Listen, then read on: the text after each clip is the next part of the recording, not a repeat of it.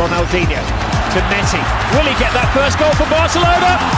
Remember the name, Lionel Messi. At the age of 17, scores his first goal for Barcelona. Back to Mbappe! What a great day it's been for him! Oh, spectacular, Thiago! Haaland, very accomplished player himself, and Haaland In behind goes for goal!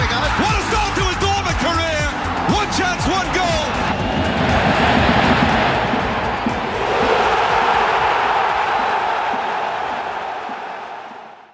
Hello and welcome to Pure Football's Euro 2021 preview. I'm your host, Alistair Madden, and as ever, this podcast will be in-depth, unbiased and Scottish. This series, we will look to understand each of the nations at the tournament and break down playing style, key players and expectations. On the show today, we will be reviewing the Finnish national team, and to do so, I'm delighted to say that we are joined by Rich Nelson from the excellent Finnish Football Show. It's great to have you on, Rich. How are you doing? I'm very good, thank you, Ali. Thanks for inviting me on. It's nice to talk about these things with someone from my fatherland, anyway. Yeah, excellent. What you're doing over on the Finnish Football Show is really impressive, and I'll give you the chance towards the end of the episode to point people in the direction of the work that you do. But let's start by really getting into the Finnish national team. One of the feel-good stories, if you like, already. It feels ahead of Euro 2021. But I just want to go back to the qualification route for Finland.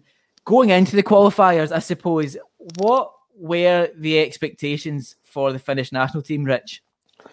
Well, I think, again, it was one of these things that because Finland had never qualified for a tournament before, there was a little bit of a bonus on the grounds that the Nations League in the previous autumn, Finland had won their group fairly convincingly, and the results over the previous couple of years had been quite impressive after a fairly rotten mid sort of 2010s. And when they were drawn in a group and Italy were the top seeds, and I mean, no one expected Finland to win the group, but the other two sort of competitors really for that second place were Bosnia and Greece. And to be honest, I think people thought, they were in a decent run of form, and if the results went their way, the way the Euros is set up, that the second place team can qualify.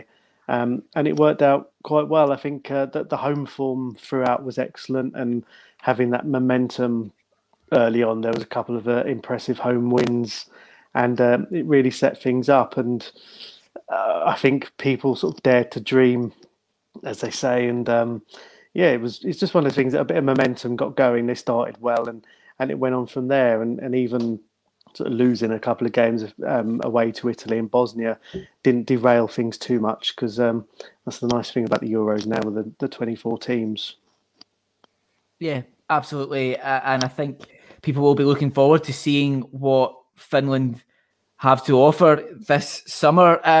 We spoke briefly about that, not so much expectation, but hopes and dreams, if you like, going into the qualifiers. In terms of the actual performances, were those performances causing the hopes and dreams, or were the hopes and dreams more reflective of something else? Were the performances good going into the qualifiers, is what I'm asking, I suppose? Generally, yeah, there was a confidence amongst the team that there hadn't been for quite a while. In 2015, Finland had a manager, Hans Backer, who went the whole year without winning a game, including friendlies. And I think Finland dropped to sort of 110 in the FIFA rankings, and everyone was really low. They got a new manager in who'd sort of been involved in the setup for so many years. He'd worked with the majority of the players at sort of junior level, and having that confidence, and this is where the Nations League leads nicely into these things, because they'd had a good run of results there that took them into the Euros thinking they could do something and beat some of these teams seeded above them. I mean, Finland was seeded fourth in the group, and the performances were good. I mean, you had players playing probably at the peak of their career. I mean, Teemu Pukki since then has been outstanding. Obviously, I guess a lot of your listeners will probably know him from his time at Celtic, but you've got players like the goalkeeper Lukas Hradecky, who's probably despite Pukki, he's probably the outstanding single player in the team, playing in goal. And just everyone seemed to be, the players in their sort of late 20s were, they were staying fit, they were playing every game, things were very settled. And there was also a bit of the surprise element as well. I don't think Bosnia and Greece really saw Finland as that much of a threat, whereas they got a big surprise. I mean, Bosnia in particular turned up for the game, and Finland, to be honest, taught them a bit of a lesson. It was quite clinical. And Pukki was definitely not the player he was when he was in Glasgow, but he was, the last three years or so, he's been fantastic. And he scored plenty of goals, and he was the difference maker, to be honest. Fantastic. Just moving on to the group itself this summer at the Euros, how do you expect the Finland team to perform, Rich? Well, I think everyone has a kind of expectation that they're seen as one of the weaker sides. There's also a difficulty that they're playing two of the, at the time of recording here, they're playing two of the teams at their home ground. So they're playing Denmark in Copenhagen and Russia in St. Petersburg. So effectively, they're away games. I think there's generally a consensus that Finland on their day, especially probably against Russia and possibly Denmark as well, could turn up and get a result. I think they're generally quite well organised. If the first 11 or the majority of the first 11 are fit and that spine of the team is there, then they're quite difficult to beat. And I think the recent sort of results over that last 2.5, 3 years have shown that if that spine is playing well and fit, they're difficult to break down. I mean, to be honest, they are incredibly reliant on having a good goal scorer up front, and Pukki is, he's become a very clinical player since he's turned sort of 30 odd. He was very wasteful when he was younger, but he seems to have developed that side of his game, and it's made a huge difference. So, I mean, they know they're the weaker side, and they'll be playing on the counter attack a lot. But there's a confidence there that if they get a break, they can get a goal, and if they go 1-0 up, they'll hopefully give it a good shot at defending it. Absolutely, Rich. And just in terms of the current mood in Finland, what is the feeling in Finland right now? I know that we're still a couple of months or nearly a couple of months away from the Euros, but what is the mood right now going into the tournament in Finland? Generally, it's strange. We're now sort of 18 months since that game where they qualified. There's still a lot of people just happy to be there. Again, not necessarily making up the numbers, but just the fact that Finland have qualified for a tournament is such a big thing. And people are realistic. I mean, Finns generally are married to one. They know that. They're quite realistic about the chances. They're not going to win the group. They're almost certainly not going to get anything off Belgium. But I think there is some optimism that perhaps the way the groups are set up with the third place team qualifying for the knockout round, there is some hope there that if the results go well on the day and things go the right way, then they might be able to nick third place, whether it's a win or a couple of draws or something like that. But most people, I think, are just happy. It's a historic occasion. Any European Championship, being there for the first time is such a big thing that people are just generally positive that Finland have qualified. Yeah, for sure. I just want to focus now on the coach, and forgive me if my pronunciation is slightly off here, Markku Kanerva. How would you describe the playing style that Kanerva looks to implement with the Finnish national team? Well, throughout qualifying and over the first Nations League tournament, they play very much a sort of 4-4-2, quite old school type with sort of the wide players as well. Since then, partly due to circumstance and the players they have available, and I think maybe partly as well because of the way that football's progressed, it's gone more to a 3-5-2 with wing backs. I mean, there's nothing particularly revolutionary about the way they play. It is quite straightforward that there is an awful lot of emphasis on getting the ball forward to Pukki quickly. There's nothing particularly subtle about it. And in the last 18 months, it's working so well that why change it really? I mean, they've got a good mixture of players. Glenn Kamara has done so well for Rangers over the last couple of seasons as well. And he's generally been turning that in at national team level as well.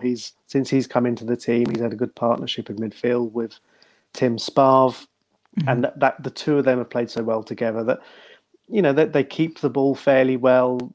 The two centre halves, when they had the 4-4-2, were very sort of old school, like you get British defending, quite strong, head the ball clear and then worry about it later. But there's nothing particularly revolutionary about it, but it can be quite direct if it goes straight to Pukki if he's in that kind of form. You touched on it there. The not so much reliance on putting it up the park to Pukki, but certainly that is one of the most frequently utilised options. And just I suppose to develop on that, are there any tactical strengths or weaknesses that we should expect when watching Finland this summer, Rich?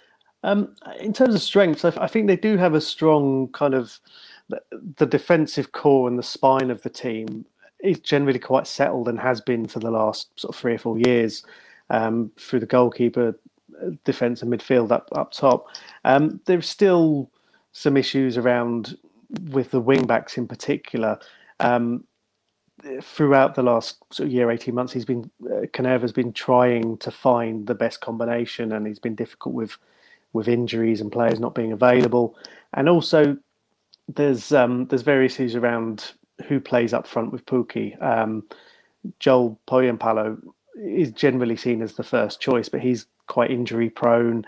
He's also playing players who are more of an attacking midfielder in that position. And it's just trying to find players to complement that spine. And it's difficult really when there isn't a huge pool of players and they've been getting players who may have nationalities or allegiances to other countries and trying to get that diaspora involved. But it's trying to work that out really is the issue. And I think that's where you generally rely on having 10 or 11 players playing well on the day, and there aren't many opportunities to carry someone who's not playing too well. So perhaps the squad strength in depth isn't quite up to the standard of some of the rest of the team. I think there's quite a big disparity, but I think fingers crossed if everyone's fit, then I think they give it a good go. There's perhaps an obvious answer to this next question, and do feel free to provide the obvious answer here, Rich, but who is the key player that really keeps Finland ticking over and gives them that something special? Well, if you talk about up front for goals, then obviously it's Teemu Pukki himself. Hopefully, by the time he's reached the Euros, he's now the second top scorer in the history of the national team, and he's come out and said if he doesn't break that record by the end of the year, he'll be disappointed. But I mean, in addition to that, kind of loading the bullets for him, Kamara has proved. I mean, we've watched a lot of him at junior international level, and I saw him playing for Arsenal youth team before he sort of moved up to Scotland, and he's become such an influential player for the team. I think initially he came through as quite a defensive player, but he's really built on his abilities going forward. That actually, sort of, the midfield is looking a lot more confident and supplying the ball. The route one is kind of. It is an easy outlet because Pukki's so good, but Kamara is giving them a bit of guile in midfield. That in actual fact, I think a lot of people are kind of now noticing him as just as important because he's not scoring goals. Maybe that's the issue, but he's just as important to the team. Absolutely, Rich. And I suppose just to follow up that question with another question in terms of players to look out for. Are there any players that you feel could maybe have a breakout tournament of sorts this summer, or younger players coming through that you think we should keep an eye on? Well, there's a couple who came through in the Finland beat France in Paris last year, and the two goal scorers were making their debuts. So Onni Valakari, whose dad used to play for Motherwell. Onni was actually born in Scotland. He's playing in Greece at the moment, but he's playing regularly. He's in the squad for the national team. And Marcus Forss, who's at Brentford, he's a centre forward. He was very much a kind of wild card player. He hadn't played a lot in the junior teams, or certainly the under-21s. And his goal per minute ratio for Brentford in League One is pretty special. He's not starting every game. And he scored in Paris that game. And he's generally coming on as a sub in the games. And I mean, he's still very raw. And I think hopefully that's being seen as a positive that, if he came on in a tight game with 15, 20 minutes to go, it looks like the sort of player who's got a poacher's instinct. I think he'd definitely make a difference.